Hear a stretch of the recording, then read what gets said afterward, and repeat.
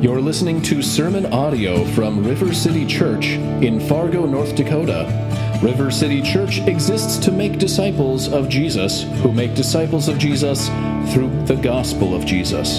You can find out more about River City by visiting our website at www.rivercityfargo.org. Amen. Let's pray. Father, would you be our glory? Would you fix our eyes on Jesus? That as we come to your word now, that our hearts would continue to be filled with gratitude and with worship. That we wouldn't separate out what we're singing now from what we're soon to read, but that you would help us to see and to savor and to understand, and Holy Spirit, that you'd teach us from your word, that we might glory in the mercy of Jesus for us, dying in our place, being crushed for us, and this would stir in our hearts worship and gratitude and repentance and belief. Help us as we come to your word now, we pray in Jesus' name. Amen and amen. You can have a seat. Good morning. We are continuing our study in Luke's Gospel. Today we're reading from Luke chapter 13. If you need a Bible, some folks are coming around that can get you one, so you can read along with us. If you need a Bible, Luke chapter 13. Now, as you're finding your way there, a little reminder or refresher, our mission as a church is to make disciples of Jesus who make disciples of Jesus. And this mission statement isn't unique to us. We didn't make it up. We took it from Jesus' own words in Matthew chapter 28, where Jesus is commissioning his disciples, those that are his followers, as they spread out into the world, that they would make disciples among all nations, baptizing them in the name of the Father, Son, and Holy Spirit, which is what we believe should happen. Believers in Jesus should be baptized, and Jesus continues and says, teaching them to observe or obey all that I've commanded you. And these gospel accounts, Matthew, Mark, Luke, and John, give us the things that Jesus said and taught that God wants for us to have, and familiarizing ourselves with, studying them, striving by the power of the Holy Spirit, who is our teacher and our counselor, to understand even the hard things that Jesus says is part of what it means to be a disciple who then makes disciples. We don't get to pick and choose what parts of God's word or what parts of things Jesus has said that we like, or pick and choose the parts of Jesus himself that we like. We get all of it. This is what he's revealed to us about himself. And so, Luke chapter 13, Jesus is continuing with his ministry of teaching and healing the sick, and someone interrupts him with a question about a tragic situation. In essence, asking, how are we to understand when tragedy happens? It's kind of the crux of this passage, and so I pray that that's fruitful for us today as well. So let's read our text with that kind of picture in mind, and then we'll unpack it. Luke chapter 13, verses 1 through 9. Hear the word of the Lord this morning. There were some present at that very time who told Jesus about the Galileans whose blood Pilate had mingled with their sacrifices. And Jesus answered them, do you think that these Galileans were worse sinners than all the other Galileans because they suffered in this way? No, I tell you, but unless you repent, you will all likewise perish. Or those 18 on whom the tower in Siloam fell and killed them, do you think that they were worse offenders than all the others who lived in Jerusalem? No, I tell you, but unless you repent, you will all likewise perish. And Jesus told this parable. A man had a fig tree planted in his vineyard, and he came seeking fruit on it and found none. And he said to the vine dresser, look, for 3 years now I have come seeking fruit on this fig tree, and I find none. Cut it down. Why should it use up the ground? And he answered him, Sir, let it alone this year also, until I dig around it and put on manure. Then, if it should bear fruit next year, well and good, but if not, you can cut it down. This is the word of the Lord for us this morning. Now, this is continuing what's been happening so far. In Luke 11 and Luke 12, there's crowds of people, Luke tells us. Thousands of people are interested in what Jesus is saying and doing. And it's a mix, right? His disciples are with him, those who are close to him. But there's also intermixed in this large crowd religious leaders, Pharisees and scribes, and then just general onlookers who are just curious about this Jesus guy. And Jesus is interrupted by someone who wanted to make sure that Jesus was aware of a very tragic situation that had happened, and maybe by extension, wanted to know how Jesus felt about it. I mean, Jesus was growing in popularity, and surely he would have an opinion about what had happened. I mean, they're just regular people here in this crowd, right? Like you and me. And when we see something or read about something tragic, we tend to ask the same questions, right? When we see something tragic or hard happen, we too ask, why? And in fact, we actually seek out voices that we think are valuable to us or we respect or we think should have an opinion about that thing, and we seek out and ask them, what do you think about the thing that is concerning to us? We do the exact same thing here. Why did this happen? Why did it happen to them? What could have been done to prevent it? Right? These are legitimate, normal questions that we all ask when we look at tragedy. And so the people in this crowd are looking at Jesus, and they're asking him to give an answer essentially to the question, why did this happen? But Jesus, being Jesus, does not answer the question in the way that they expect. The question that Jesus is answering is different than the question that they're asking. They're asking the question, and as we look at the text, we tend to ask this question, how do we understand tragedy? What do we do with it? And I think what we hear from Jesus in here is this, that every tragedy is an opportunity to repent. That's the answer he gives, because God's mercy is extended to us in Jesus. Now, these two sections go together, verses 1 through 5 and verses 6 through 9. And I believe they're connected. And Jesus is teaching them together, kind of using the last half in the parable he tells, which we'll get to in a second, to unpack and explain what his answer that he gives in the first half. And the shared theme is repentance. And so for us today, a simple definition of the word repentance is this: to change one's mind, to turn. Right? In this case, a turning from trusting in self and our own perspective to trusting in God. Okay? So that's what we're going to go with for a simple definition of repentance this morning, just to change one's mind, to turn. Okay? And so our 2 points today follow the two sections. One, tragedy is an opportunity for repentance. Tragedy is an opportunity to turn. And two, that time is an opportunity for mercy. We'll get into that here in a second. So let's look at the first section, verses 1 through 5. I'm making the case that tragedy is an opportunity for repentance.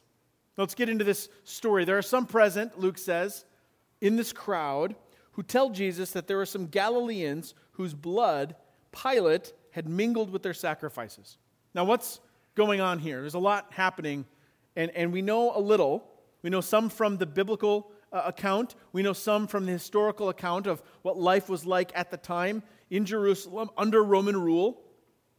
Apparently, there were some Galileans who were in the temple in Jerusalem when the animal sacrifices were being carried out. Likely around the time of Passover, that's likely, when the temple would have been filled with animals being slaughtered for sacrifice. I won't get too detailed because there are young children in the room, but there would have been a lot of blood. Let me just put it that way. A lot, okay? Everyone is bringing their sacrifice for their sins and for their families. Everyone's bringing their own, right? Okay, you can just imagine what the sight and smell and look and what that all would have looked like. And Pilate was the Roman governor over this region, including Jerusalem.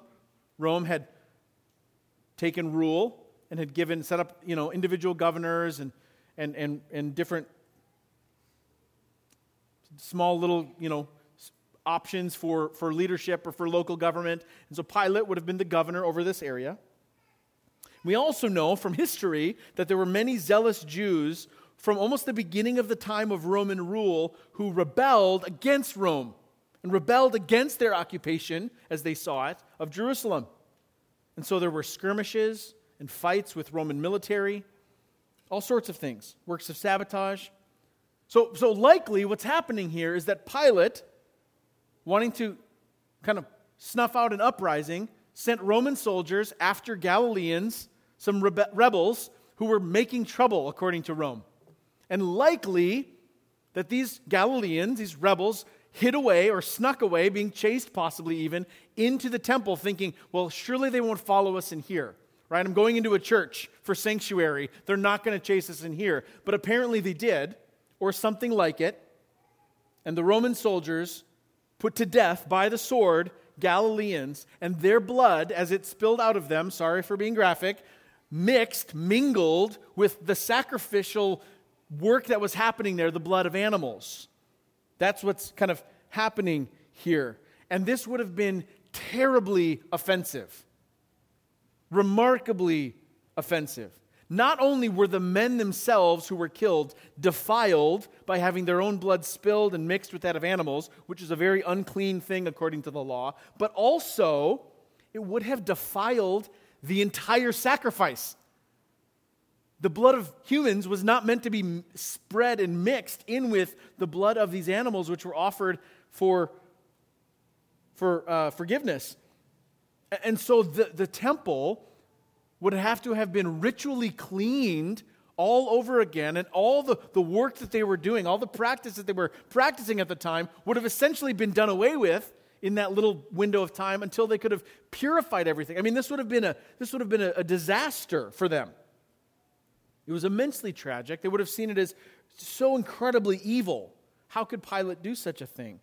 And the people want to let Jesus know, if he doesn't already know, of this terrible tragedy that's been done to them. Look at what's been done to us as a people, Jesus. Jesus' answer in verse 2 is fascinating. Do you think that these Galileans were worse sinners than all the other Galileans because they suffered in this terrible way?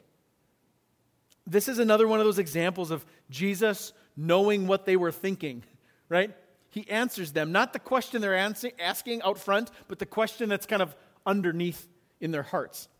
Because the prevailing theology of the day here in Luke chapter 13 is that bad things happen to bad people. And so when tragedy strikes, the assumption was, man, they must have done something really bad for something this bad to happen to them.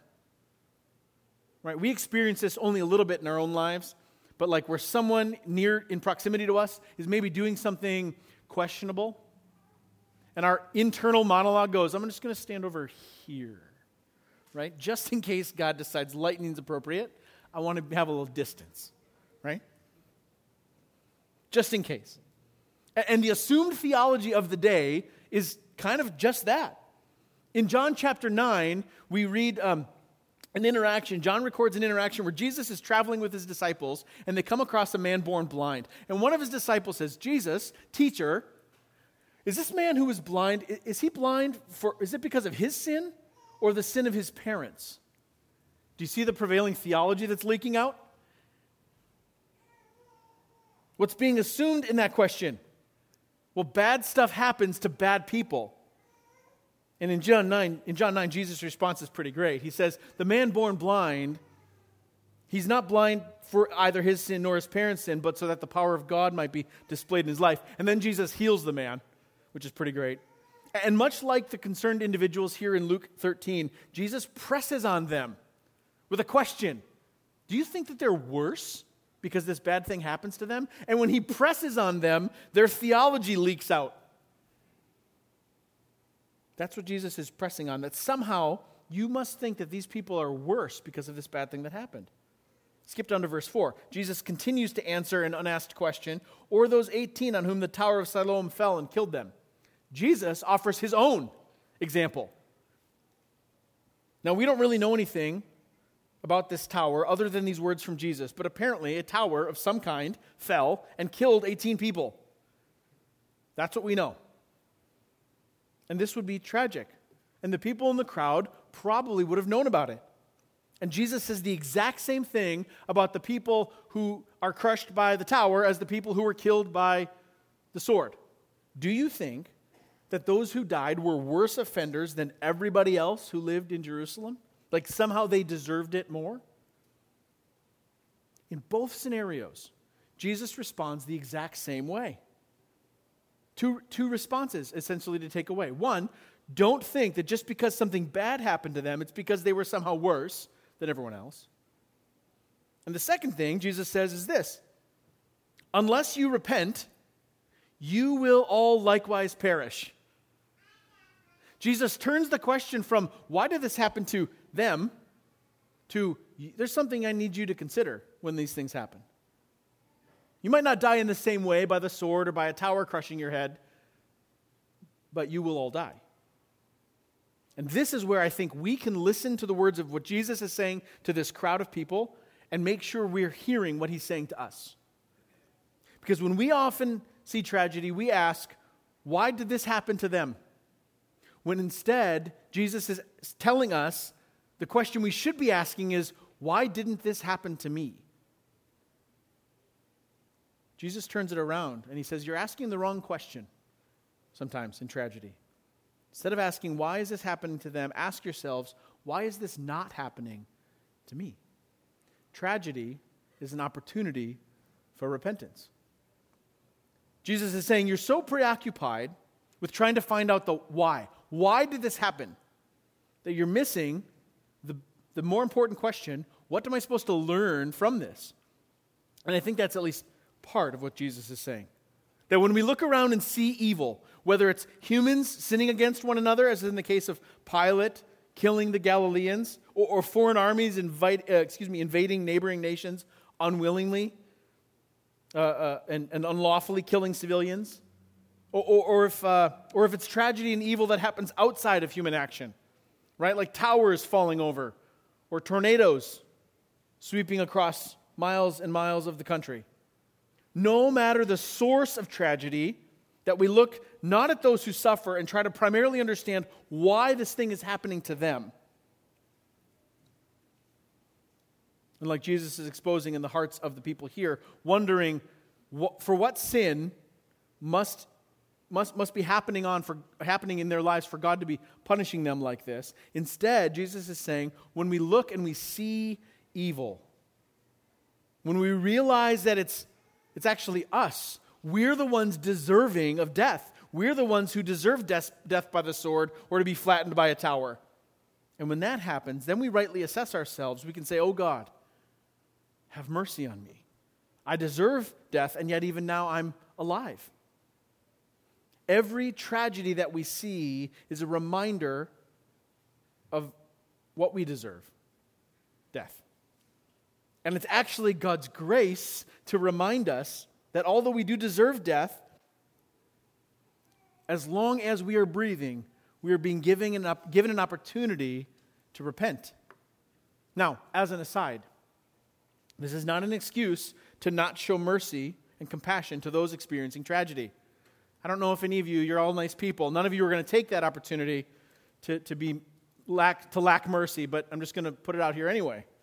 We absolutely should be moved to compassion for others in the midst of tragedy. Paul tells us in Romans chapter 15 that as followers of Jesus, we rejoice with those who are rejoicing and we weep with those who are weeping. And our weeping with others in tragedy, we are entering into and joining with them in their pain with compassion, realizing the reality that if we are living and breathing, it is only by the mercy of God. Which leads to the second part of our text, verses 6 through 9. That time is an opportunity for mercy. On the heels of this interaction with these concerned individuals, Jesus tells a parable. He tells a story to teach a lesson. Verse 6. And Jesus told this parable. A man had a fig tree planted in his vineyard, and he came seeking fruit on it and found none. Now, figs are not trees that we're familiar with around here very much. But as it relates to figs, the figs on a tree, when they're actually growing, aren't as easily seen as other fruits, right? You can drive down the road, and in fact, there's an apple tree. There's a couple of apple trees at the end of our street. that will kind of bloom in the fall, and you can see from the street that there's apples on the tree, just from a distance, these big clusters of apples. And we're like, great, random apples in the park, everyone in the neighborhood goes and pulls apples from that tree. I don't know who it belongs to, but free apples. But you can see that there's apples on the tree. With figs, it's not quite that case. You have to actually get up to the fig tree and peel back the foliage because the fruit likes to hide behind the leaves. And so the owner of this tree has a fig tree planted in his vineyard, and he's expecting fruit. It's reasonable. Why do you plant stuff? Why do you plant a garden? Because you want things to grow. So it's reasonable that this guy who owns the vineyard is like, I planted this fig tree. I would expect it to grow figs.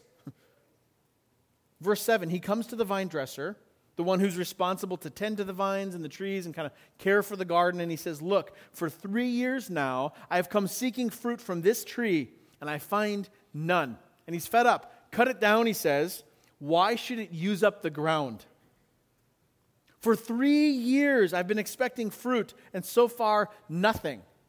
So rather than it taking up nutrients and not producing fruit, or even worse, it might be stealing nutrients from the other trees and plants in the garden, I'm done with it. Get rid of it. If a tree isn't bearing fruit, its next best use is firewood. Right? Verse 8, and he, the vine dresser, answered him, the man who owned the tree, and he said, Sir, let it alone this year also, until I dig around it and put on manure. Essentially, let me tend to this little tree a little bit more. Let me see if there's more I can do to encourage it to produce fruit. Let me dig around, give its roots some space, maybe add some fertilizer. I'll do better about checking for bugs. I'll make sure it's watered and fed and cared for as best I can to help it bear fruit. Verse 9, then, if it should bear fruit next year, well and good. But if not then you can cut it down.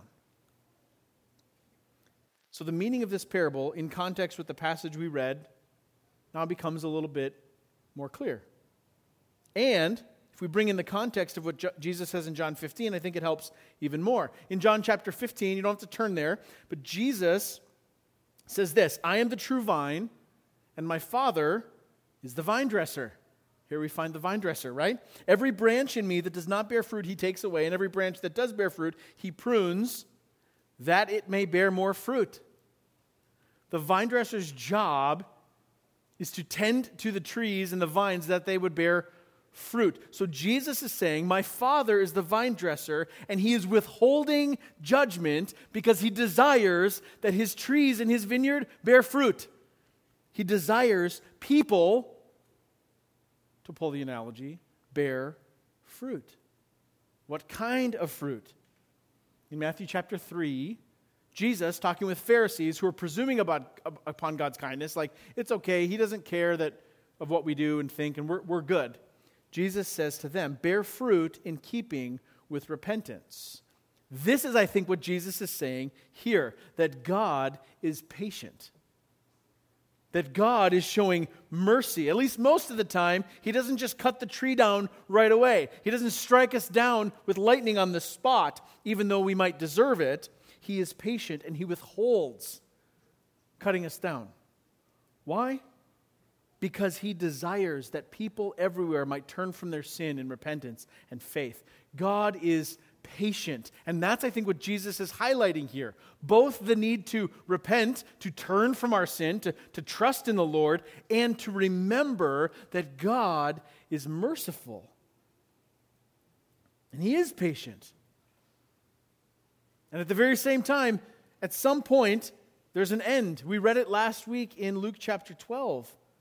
Sooner or later, we'll stand before the judge, and unless there's a settlement made, we'll have to pay every last penny of the debt we owe, and none of us can pay it all. That's what we read last week. Sooner or later, the vine dresser comes with a blade. Maybe to prune so that we bear more fruit, or maybe to cut down. To quote the great theologian Johnny Cash, you can run on for a long time, run on for a long time, run on for a long time. Sooner or later, God will cut you down. It's a good song, by the way. There's another one he writes, When the Man Comes Around, which gives you the chills. says similar thing, right? At some point, not that God's patience has run out, because he's perfectly merciful and patient, but at a time determined by his sovereign will has said, I'm giving you this long and I'm extending to you my mercy so that you'll see it and respond. And at this point, we settle accounts. So while we're still standing and still breathing, what are we learning about God's patience? And what are we seeing about we seeing about his invitation to us? What invitation is being extended to us?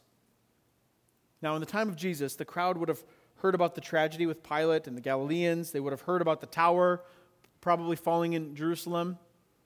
Not that they had a daily newspaper, but if they did, it would have made the headline, Tower Falls in Siloam, 18 killed. Right? Today, you and I get notifications of all kinds of things happening from all over the globe. Right? If there was a hurricane or a tsunami in what we now call the Pacific Ocean, these people in first century Jerusalem, they might not ever hear that bit of information ever. But you and I will get a notification when we leave here in a few minutes and we check Google News of like all the things that have happened in the last 35 minutes or 40 minutes, right? You and I can get real-time updates of what's happening right now halfway around the globe between Russia and the Ukraine, like real-time updates of military maneuvers. We don't have to wait hours or days for a report to get printed in a newspaper or even travel by word of mouth. In this way, you and I have access to tragedy after tragedy that we would otherwise have no idea about. We've read stories of coal miners trapped around the globe, civil war in the Central African Republic, or of genocide, or of tsunamis, right? Earthquakes in the ocean that caused giant tidal waves. So if we apply these words of Jesus to us, if we put ourselves in the crowd for a second, we have hundreds of reminders every day, whether it's the evil we see where man does evil against man, or it's things we call natural disasters where tragedy strikes. We don't just have a couple of opportunities or a couple of stories. We have hundreds and hundreds of reminders to repent that populate our computers in our pockets, right? Jesus is saying every tragedy is a gracious call to us to repentance and faith. Martin Luther, in the first of his 95 theses that he nailed to the chapel door in Wittenberg, sparked the Protestant Reformation, he said this: when our Lord and Master Jesus Christ said, repent, he willed the entire life of believers to be one of repentance. Repentance, in our definition, how we're applying it here, isn't merely a one-time event where we repent of our sins and we're good to go. Repentance is the fruit we bear as Christians for as long as we live. We repent and believe by faith, and our lives now bear fruit in keeping with repentance. Now, don't mistake what I'm saying. Jesus' payment for our sins was paid once and for all of our sins. Romans chapter 6, Hebrews chapter 7, Hebrews chapter 9. We aren't making Jesus pay again for our sins when we talk about repentance. Rather, our lives now as Christians, as those who have been forgiven, whose debts have been paid by Jesus, continue to bear the fruit of repentance. If we have genuine faith in Jesus, to use Jesus' parable analogy here, we've been dug up around us a little bit by the vine dresser.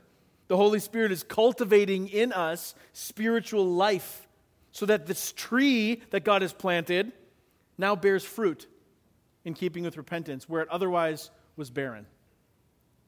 And how do we know what the fruit of repentance looks like? Paul gives us a little sliver of that in Galatians chapter 5, where he talks about the fruit of the Spirit, fruit that is born by the work of the Holy Spirit in us, things like love, joy, peace, patience, kindness, goodness, faithfulness, gentleness, self-control. Things we do not produce on our own, but that are produced in us as the Spirit is cultivating us. right? These are the fruits that grow on the tree that is bearing fruit in keeping with repentance. Not self-righteousness, not standing in judgment of the sins of others while ignoring our own, not presuming upon God's kindness. Instead, we look at tragedy as an opportunity to repent, to go, God, for whatever reason, in your divine mercy, I'm breathing. So what are you doing in me? God is showing us mercy, right? We deserve the sword and the tower, but instead of crushing us, Jesus is offered. Jesus takes the sword. Jesus is crushed on our behalf, and so we have the opportunity to repent and believe. God has shown us mercy in Jesus. 2 takeaways. If you're a Christian, then you and I can see every tragedy as this kind of reminder that Jesus was slain in our place. Jesus was crushed in my place. And thus we remember and respond with gratitude, a heart of repentance and worship. That our response in tragedy is to say, oh God, thank you for showing mercy to me, a sinner, and making me new. Would you keep cultivating in me so that I might continue to bear fruit in keeping with repentance, that I might continue to bear the fruit of the Spirit that you've begun. That's how we can approach this as followers of Jesus. And if you're not a Christian, or maybe say it this way, if you're not yet a follower of Jesus, this passage today and every tragedy you see is a reminder that none of us is deserving of God's mercy. Not one of us. That each of us deserve death. And the fact that you are breathing right now is an invitation from God for you to believe. To repent of your sin and the false belief in your own goodness and trust that Jesus is the one who dies in your place. This is what I think Luke 13 is a reminder for us today. That we can take with us. That every tragedy is an opportunity for repentance. A deepening of our faith. And a reminder of the depths of God's mercy to us. That even though we deserve it, Jesus suffers in our place and exchanges instead his eternal life. Would you pray with me? God, I'm grateful that you are patient, slow to anger, and abounding in steadfast love and faithfulness. That the promise, the curse, and the blessing that came even from Jeremiah to the people of Judah, that we can follow that thread of curse and blessing, that the one who trusts in himself is barren and lives in an uninhabited salt land, but the one who trusts in you is like a tree planted by streams of water, so even in times of drought, which will come, there is not fear, because you are the one who cultivates. You are the one that makes fruitful. And we pray you do that in us. That you'd tend to and prune your vineyard so that we might bear fruit. Not for the glory of the tree, but for the glory of you, the one who has planted, the one who tends. So would you cause our hearts as we come to the communion table to be filled with fresh awe and worship, that we would see in the bread and the cup the fresh reminder that you, Jesus, were crushed for us, that you were pierced for us. And all of this would overwhelm us with a sense of gratitude and worship. We pray this in Jesus' name. Amen.